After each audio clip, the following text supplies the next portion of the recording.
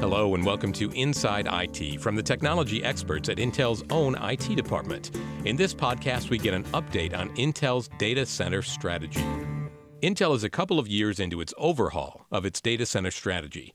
We've talked about that overhaul previously in this podcast series, but it's a good time to catch up on the process with a key player in the design and implementation of it. My name is Shesha Krishnapura. I'm a senior principal engineer in Intel IT. Krishnapura says the Intel data center transformation strategy is to run Intel data center service like a factory and apply breakthrough technologies, solutions, and process to stay relevant to Intel and achieve industry leadership. 63 Intel data centers with around 55,000 servers see to the needs of over 100,000 employees worldwide in the company's critical business areas: design, manufacturing, enterprise, and services.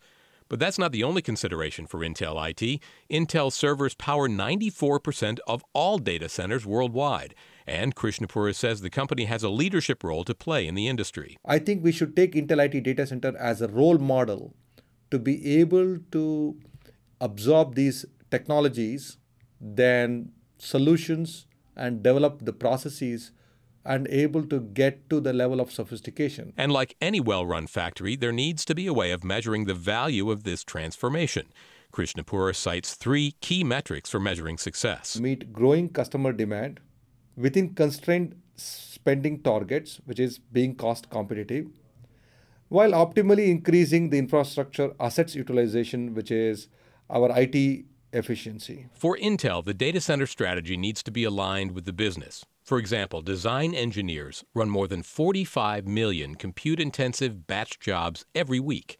For the design vertical, Krishnapura says there are two different metrics, a throughput metric and a performance metric, that need to be applied depending on the application performance demand of a particular project. And both are critical, and they have different percentage points, and you need to balance those to meet the design compute needs. And there's another metric for the design space. There are jobs which require less than 4 gig RAM. There are some jobs require between 4 to 12 gig RAM, and there are jobs which requires in excess of 32 GB RAM. So what we call low memory, medium memory, large memory workloads. Manufacturing requires a dedicated data center for factories to be available 24/7.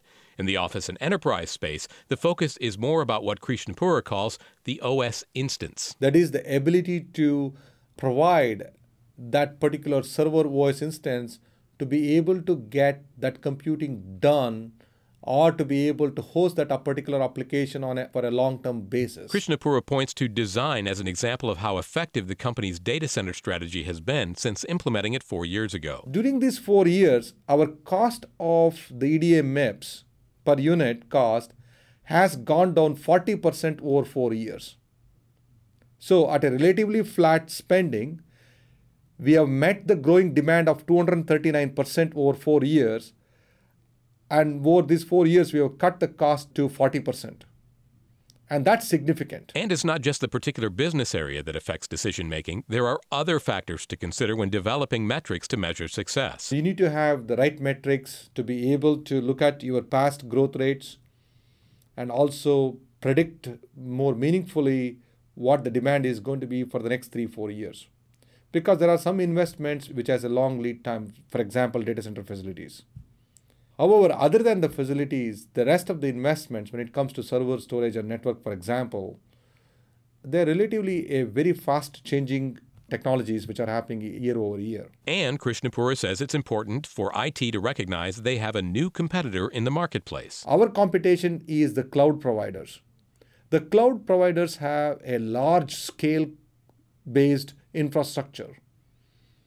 Their cost structure of the massive scale of their infrastructure as a service for data center facilities, the server and storage, and then the network, they're way low compared to the cost structure of medium to large enterprise IT data centers, because we cannot have that level of scale. All the more reason, says Krishnapura, to focus on those three barometers of success: best SLA, lowest cost, maximum possible utilization. And that's very critical for IT engineers to have that business mindset, while not just technology or solution and process mindset, and having that linkage and able to take this data center transformation into a much more cohesive aspect of it. Krishnapura says in the 4 years since implementing Intel's data center strategy, the company has gotten $184 million in benefit. Out of that $184 million, 24% actually came from the Moore's Law, which is the Intel architecture benefits of every year the new Intel architecture, investing in our servers with more cores, faster cores. We're able to get 24% of that benefit of $184+ million savings over 4 years in the design computing alone. The remainder of those savings that didn't come from Moore's Law came from IT innovations and efficiencies. And one of the innovation is our internally developed patented idea called NUMA Booster, which is specifically targeted to improve our performance of silicon design applications by an average of 17% performance improvement. And that was significant, and that got us in excess of $55 million benefit. Shesha Krishnapura says IT needs a deep understanding of the compute needs of various groups throughout the enterprise to ensure the success of its data center strategy. So the fundamental thing all IT folks need to ask a question is, am I relevant? How do I make myself as an IT professional relevant to my primary business?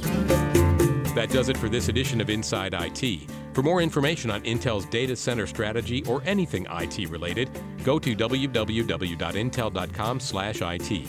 While you're there, you can sign up for the Intel IT Center for regular updates on IT topics, third-party research, IT-focused events, and more. For Inside IT, I'm Paul Landcore.